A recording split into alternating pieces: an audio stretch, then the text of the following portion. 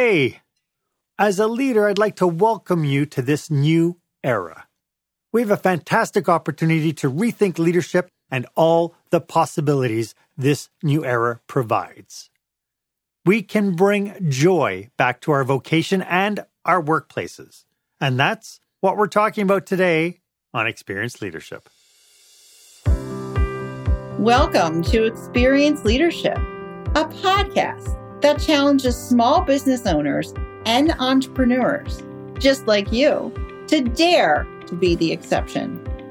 Join our host, customer experience expert Mark Hain, as he uncovers relevant and timely content to help you script and direct your business and teams to create jaw-dropping experiences your customers and staff deserve.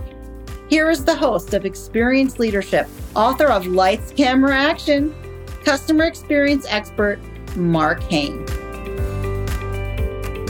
Welcome. I appreciate you investing your most valuable asset to join me for this show today, and that is your time.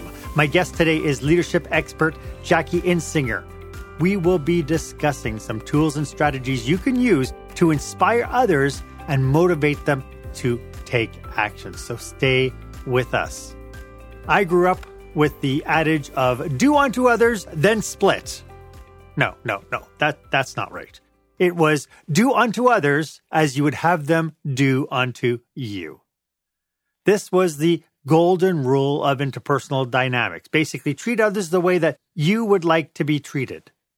But as I mentioned, this is a new era. Our focus in our leadership practices has to change with the time. So that brings me to our question of the day.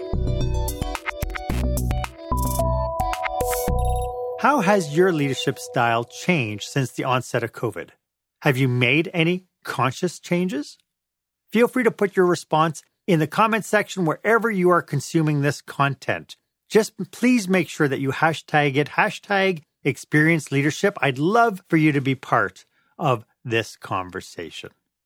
My guest today is author of the brand new book, Spark Brilliance, How the Science of Positive Psychology Will Ignite, Engage, and Transform Your Team.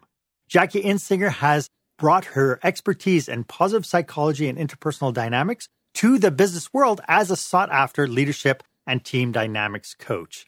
Jackie has a psychology degree from Duke University and a master's in human development and psychology from Harvard. She is a member of both the Forbes Coaches Council and the Harvard Business Review Advisory Council. Jackie, welcome to the show. It is so great to have you here.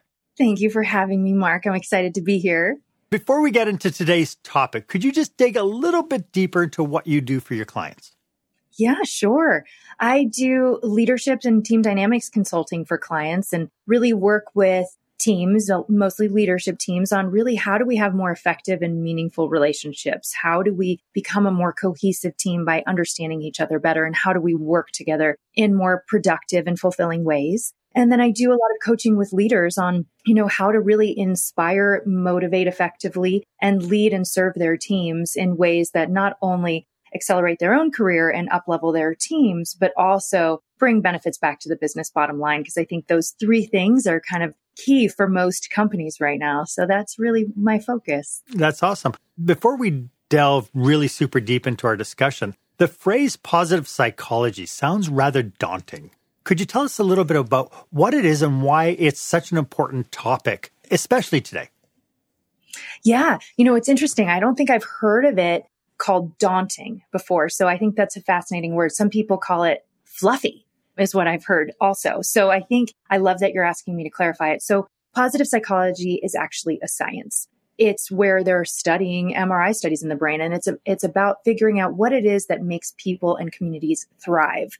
So just kind of a brief synopsis on it. It wasn't founded until 1998 by Martin Seligman, this whole field. He was head of the American Psychological Association and found that, so much of psychology's focus is how to really fix what's wrong, how to dive into what I look at as kind of the negative numbers on the number line and bring you back to baseline.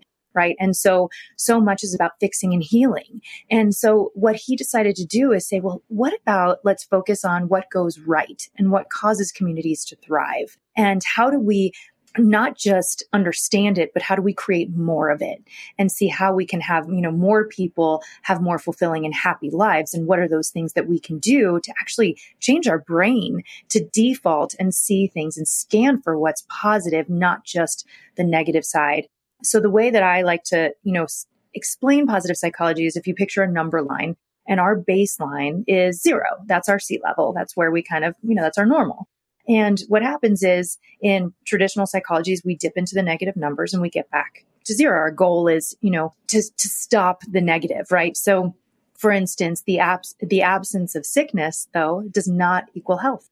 The absence of sadness does not equal happiness. And the absence of poor performance does not equal great performance. So there's this whole other side of the number line where the positive numbers live.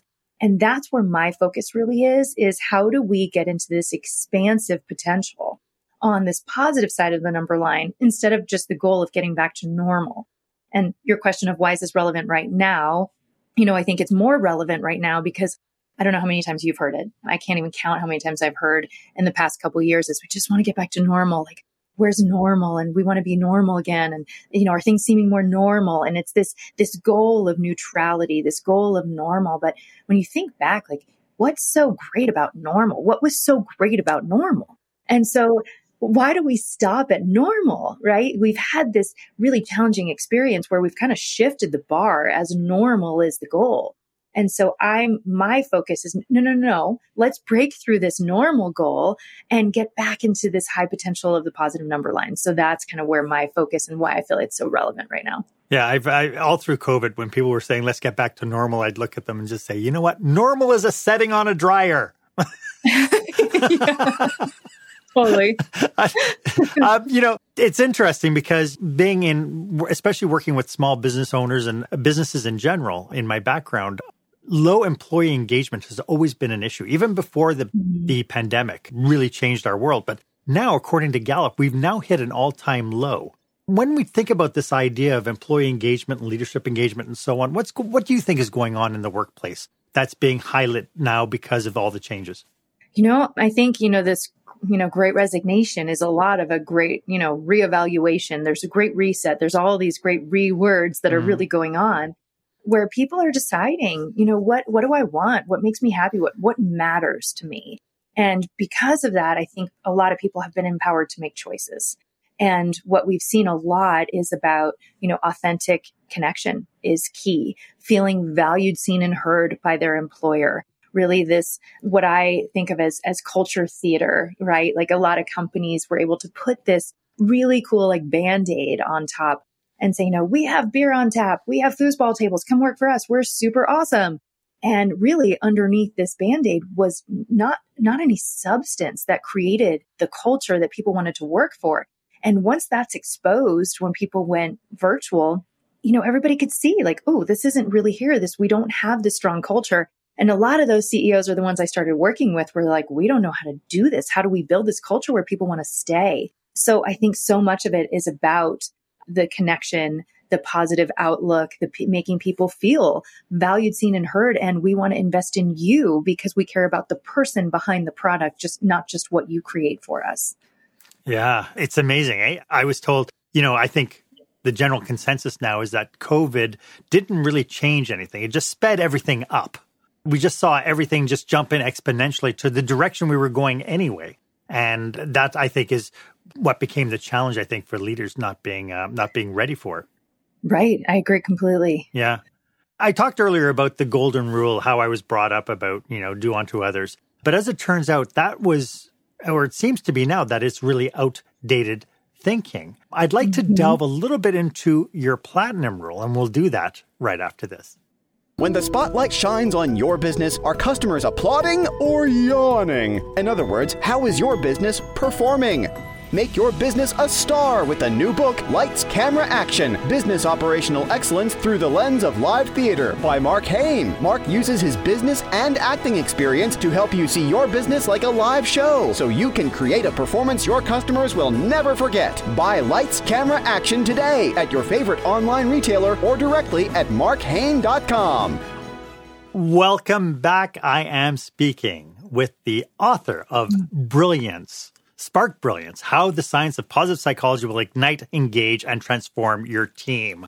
Miss Jackie Insinger. Jackie, could you tell us a little bit more about your book? It's brand spanking new.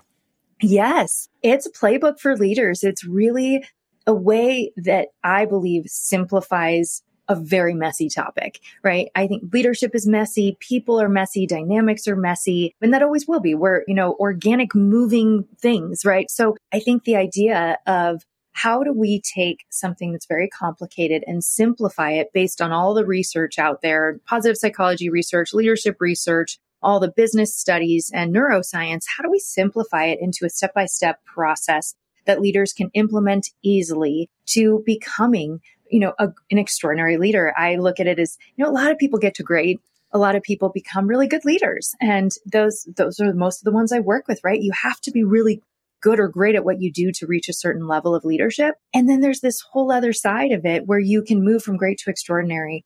And that's really my focus in here, is a very easily to execute play-by-play of what I believe are the 10 facets of brilliance, and walking you through how to do it based on all the research and what can you do to move to that space. Well, it's funny that you said, all the research. I think you've done a brilliant job of tying all the research actually into storytelling. There's a ton of stories in there, which makes it so easy to connect with what you're trying to say. And then you cite the statistics, and the statistics themselves can be rather daunting and shocking all at the same time. How do you feel this book is different from other leadership books?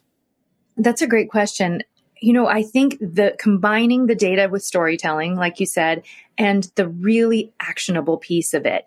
So, every chapter ends with a self-evaluation and next steps to do with your team. So it's really something you can put into action right away. And I tried to have it appeal to the people who are skeptics, who need the data, right? When you say to a leader who's like, trust and psychological safety feels really soft. Like, that doesn't seem like a place to put my energy when I'm already overwhelmed with work and responsibilities. When you say 58% of employees trust a complete stranger more than their boss, and people leave if they don't have trust, it's like, ooh, I need to pay attention, right? So certain people really need that data, and I'm kind of a data junkie.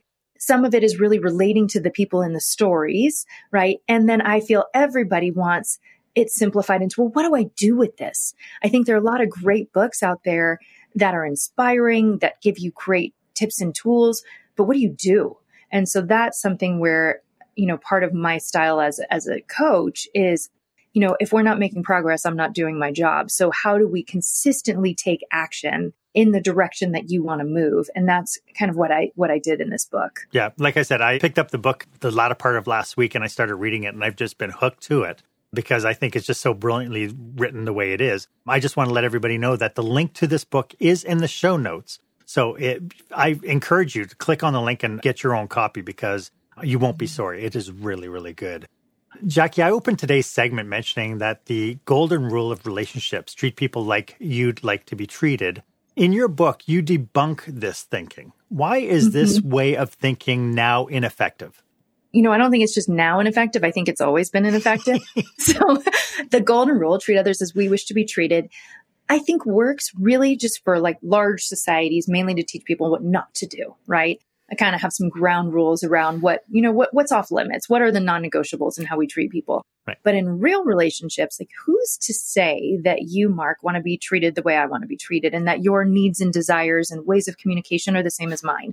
We only have our one lens on life. So that is our default, right? We assume, well, yeah, this is how I see it, then that must be how somebody else sees it. But when you really start getting curious and realize, wait, you're probably not the same as me, and you probably don't see help the same way I do, or support and need it the same way I do, or want feedback the same way I do.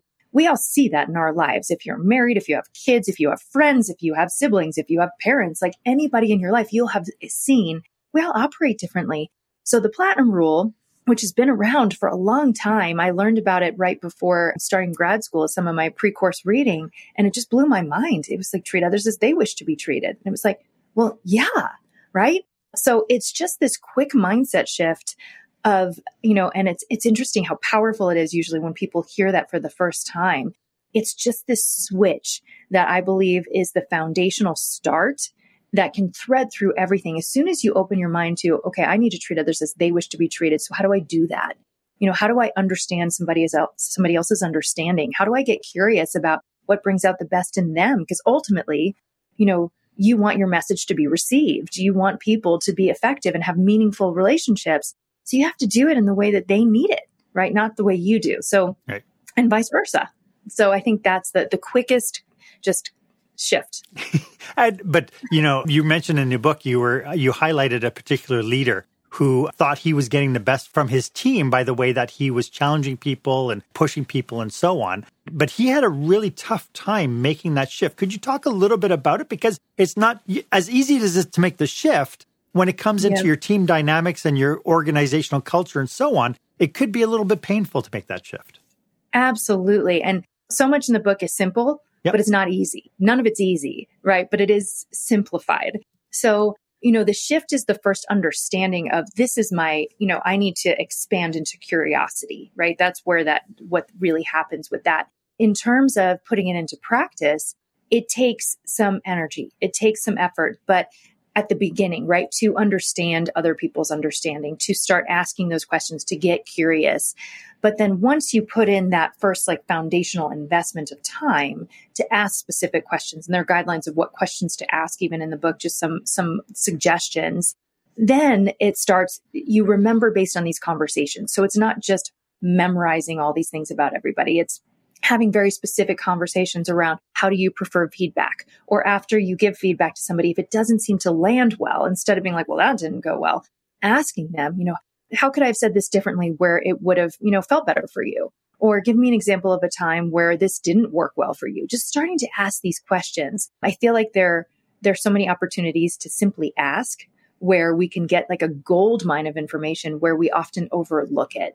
And so that's, I think, the number one thing is just getting curious and starting to ask those questions. And then it just sticks.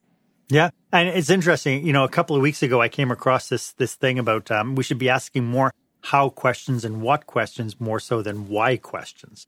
And just in your examples alone, you were saying, what do we need to do? What would make you feel? How would you, right?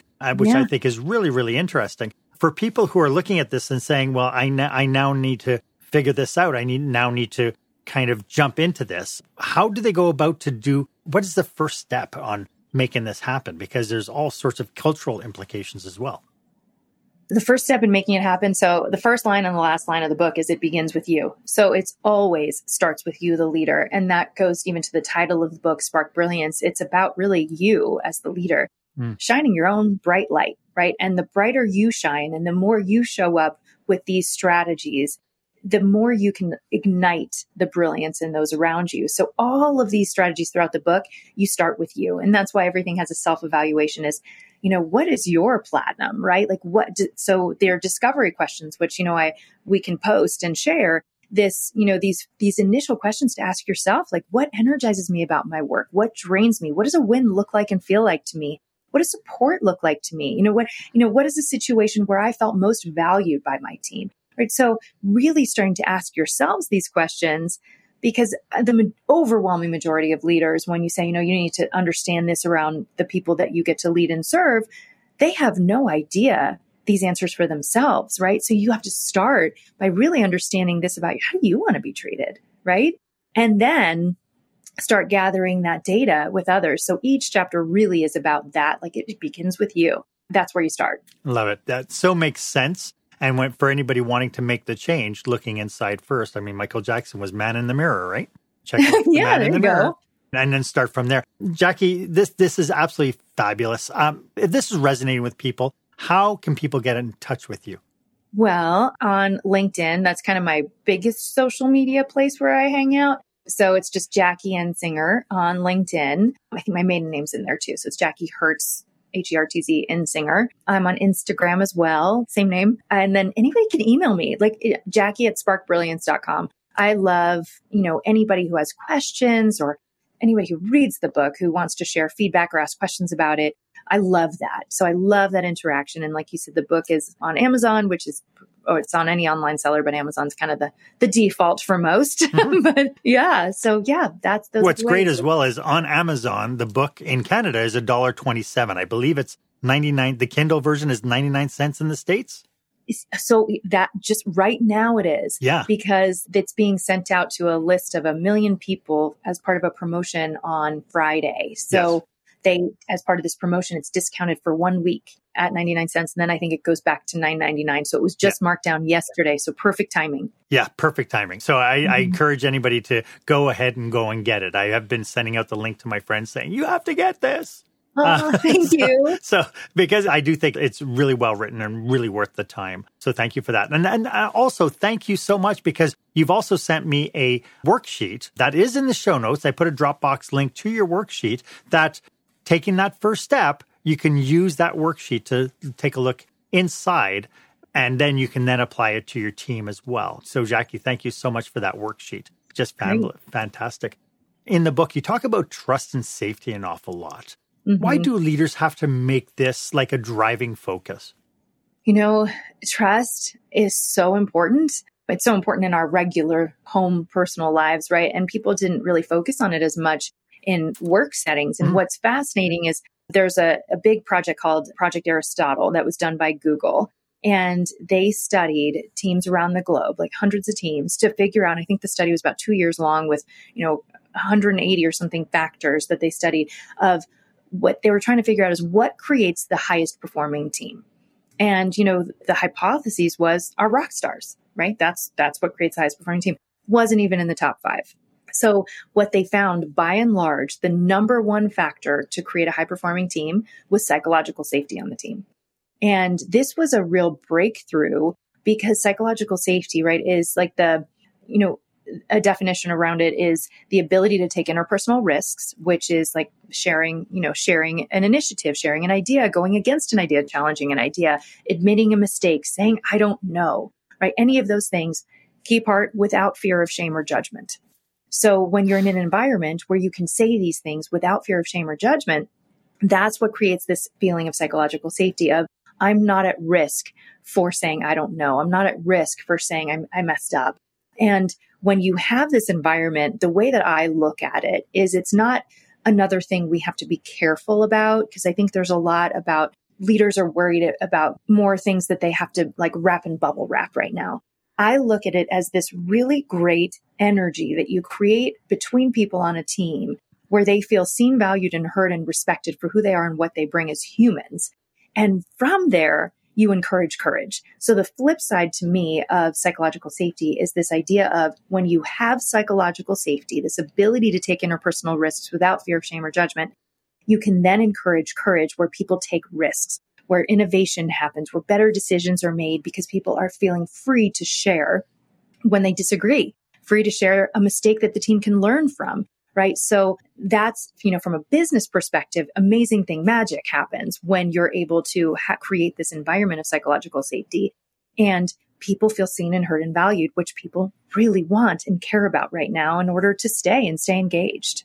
Yeah, and a lot of what you just talked about is this idea as well, and we've covered this in past episodes, is this idea of conquering that fear of failure, actually leveraging failure as being a positive rather than a negative. And by creating that trust and the psychological safety that you're talking about, it's so much easier for us to be able to play in that realm and take chances.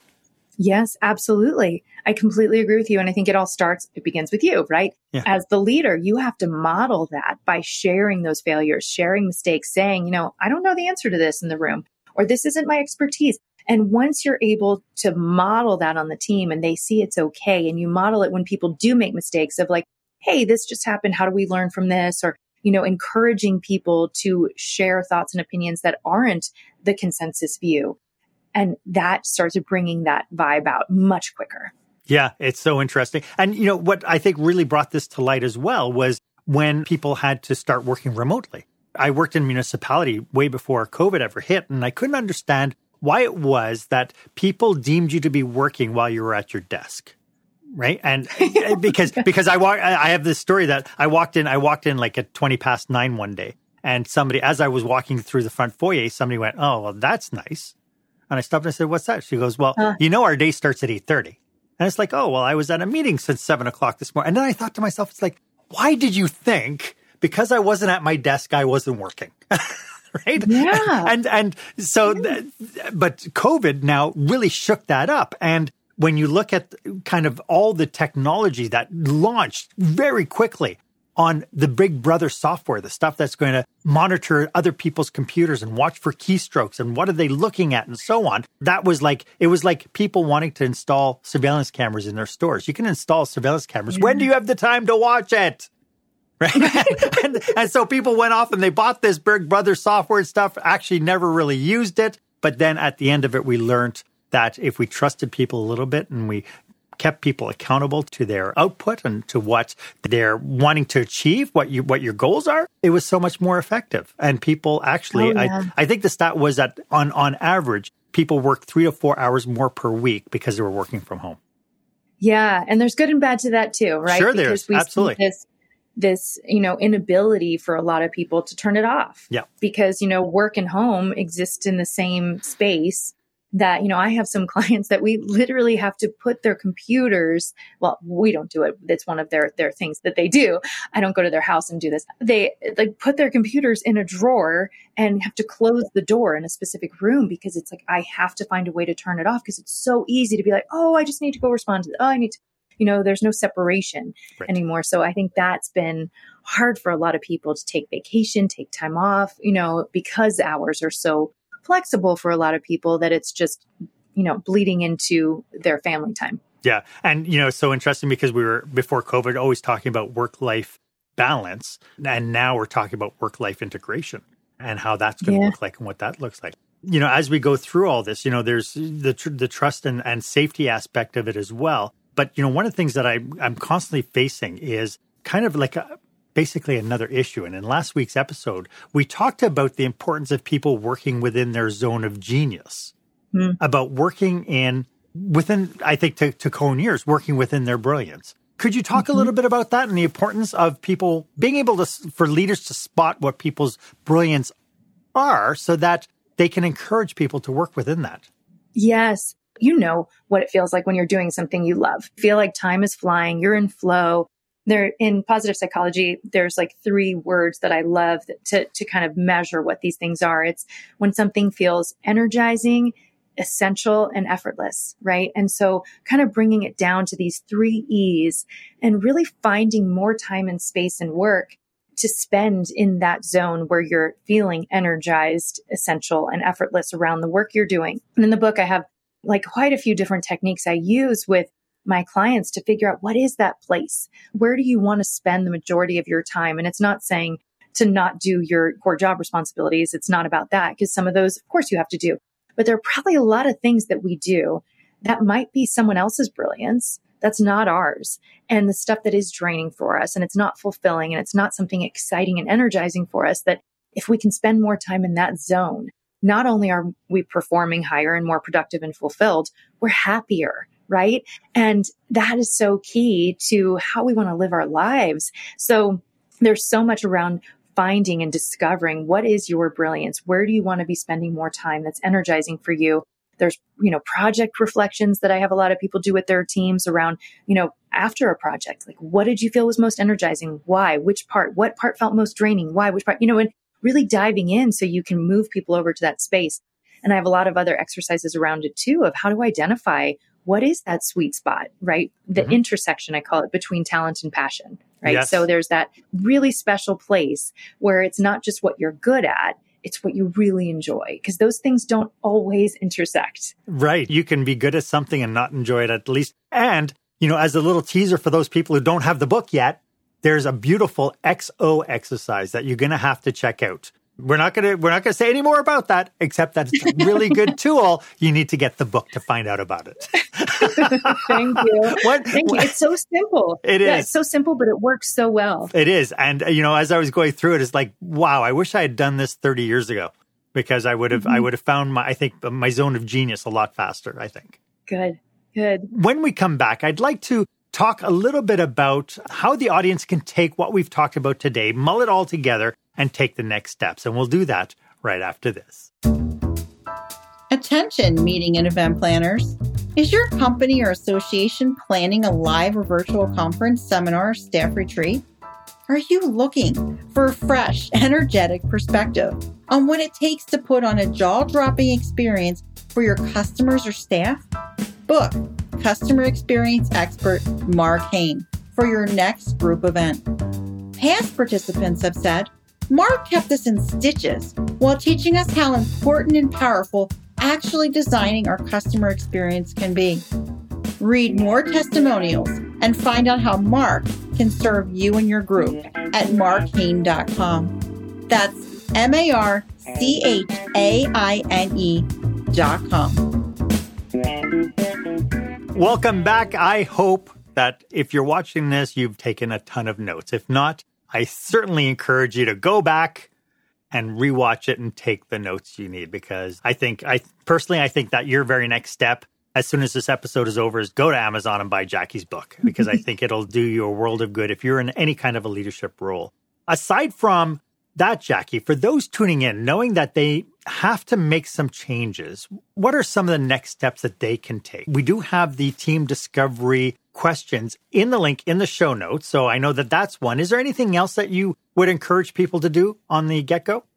Yeah, one topic that I think excites me the most that I talk about in this book, but I talk about it a lot with clients, and it really seems to click because so much feels out of our control, right? So how do we bring things back into what can we control in the moment? And there's this concept called emotional contagion, which is like it sounds, it's the spontaneous spread of emotions from person to person or through a group. And what happens is, it's fascinating, in 33 milliseconds, our amygdala, part of our brain, will read and identify someone's emotions and instantaneously take them on. So as a leader, you have this, you can look at it as a responsibility, right? Or an obligation, or you can look at it as an opportunity and a privilege to show up in a way that you cascade out an outlook, an emotion to the people you lead. And we know also when you're stressed out, your performance goes down. And when you have a positive outlook, your performance goes up. So there's so many things in this choice, in this moment, in this pause moment to decide, how do I want to show up? Because as a leader, not only do you spread your emotion to the layer below you that you interact with and your peers, but you also spread it cascading down, because what happens and out, because people you don't even interact with, the people that you do interact with, say your direct reports, it will instantaneously take on your emotion of how you show up into a meeting. And then they interact with others and they take on their emotions that you started, right? So it begins with you, and you get to decide which tide you're going to change, right? So are you going to spread this positive outlook, which from a data perspective, positive outlook increases productivity by 31%, sales by 37%, profitability by up to 50%, and decreases the negative impact of stress by 23% by spreading this positive outlook. So that's a choice. That's a moment to pause and decide, how do I want to show up to the people that I get to lead, right? And the same negative impact happens when you show up in a grumpy mood. And we all know that feeling, right? You're in a room and somebody walks in, whether it's somebody in your family or a colleague or a boss at work, and they walk in the mood, it just drops, right? So we have the power to shift so much and cascade just by how you choose to show up. So if there's one thing you walk away from today, I would say, is really tapping into that power and pausing and being deliberate and intentional about, how do I want to show up before I interact with the people I lead? Love it.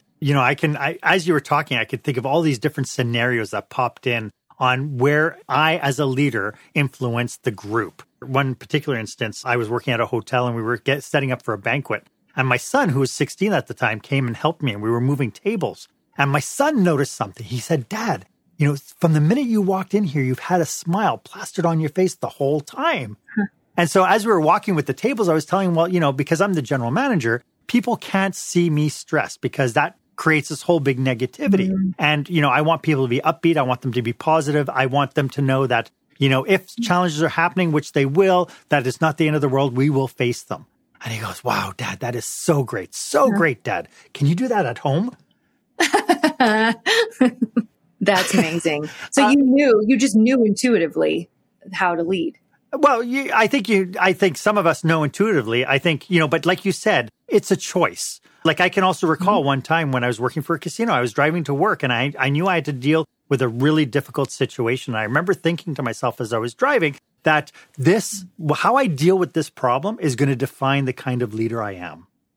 And so, like you said, it's a choice. And so every time we get into scenarios, and I challenge the audience to do the same thing, is what kind of leader do you want to represent? What kind of leader do you want to reflect? What kind of person do you want to model within your team when you're facing these and some of them are really deep-seated challenges within organizations?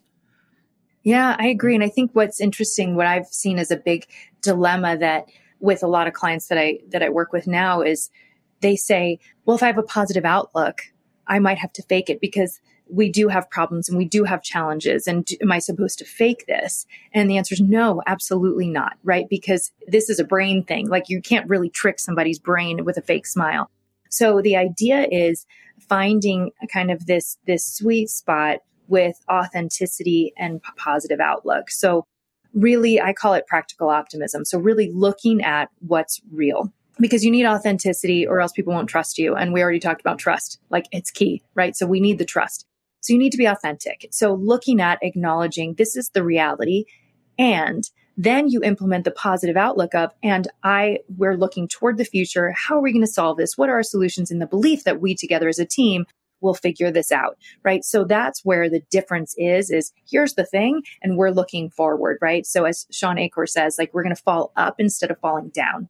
And so I love that whole idea about, yes, you can be authentic and have a positive outlook. What would you say to people? Like I've talked to a lot of leaders, and granted, I am a baby boomer, and a lot of the leaders I worked with were, baby boomers, or they were the one before baby boomers. I don't know what came before it, but whatever. And this philosophy or this psychology of I can't let people know that I'm challenged because I am the boss and they have to know that I am perfect kind of mentality. How do we shake that tree and get them to stop thinking that way? I think it's baby steps. I think for a lot of people who feel stuck in a particular leadership style, like more of that older school, like, authoritative, like come follow me rather than come with me and I'll bring you along, right? So like the mentor-like leader versus the follow me leader. Mm-hmm. What I do is I'm like, try this thing, right? Like ask about their weekend before you dive into the agenda, or, share a win, before you start talking about what we did wrong or what we need to improve. Or, share a story of a failure you had, or own the mistake, or say, I don't know the answer to this when you don't know the answer. And just see these little things and see the feedback you get. And what people see, without fail, is people start speaking up more. People start relaxing in meetings. People start sharing ideas just with these little baby steps. And then as the leader, when you start getting this positive feedback loop, it's like, okay, I'm going to do a little more. I'm going to do a little more because you see, wait, this is working. I see something working. So oftentimes there's not a belief in the soft skills until you see the soft skills actually have, a quantitative, return. So, and they do, right? So, and we know that. So it's sometimes just these little baby steps and then reflecting on how did that go? What changed? And then that's often how I move people along in that direction. Yeah, it does take a lot of intentionality, though, in order to make that happen. Like you have to, the leader would have to be constantly on guard to make sure that whatever crisis is coming in, that it just doesn't push them back into their bad behavior. Is there any tips or tricks that you can give people who might be wanting to make the change, but they keep falling back into how they used to behave? Interestingly, like with the leadership programs I do around this topic, I often do them in cohorts. So you have like a small group of leaders, you go through this together and you're accountability partners in these things, right? You have meetings where you check in with each other and have somebody who can check you on it a little bit, because it is challenging. We all, default to some patterns that are hard to change. So just having somebody help you with that, I think is really important. Having a safe word. Pick the word hippopotamus. No matter how mad you are, when you hear the word hippopotamus, you can't stay mad. I don't know what it is. Yeah, there you go. You can do that. That could be, I'll start talking about that one. That's good. For people who are listening to this and they go, yes, I have to make the change. And they're going to buy your book. They're going to go through the exercises. They might call you up and say, Jackie, I need your help. What are some cautionaries that we have to be aware of so that we just don't band-aid problems?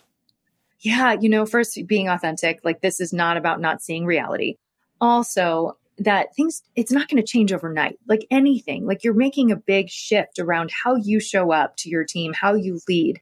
And even though it's very simple to implement, like I said before, it's not always easy.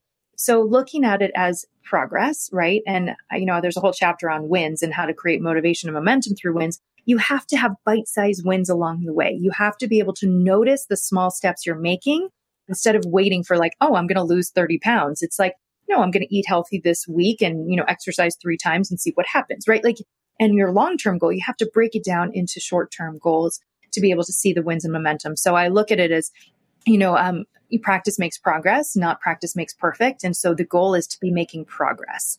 And so that's where, and celebrate the progress along the way so you can really note what's changing and shifting.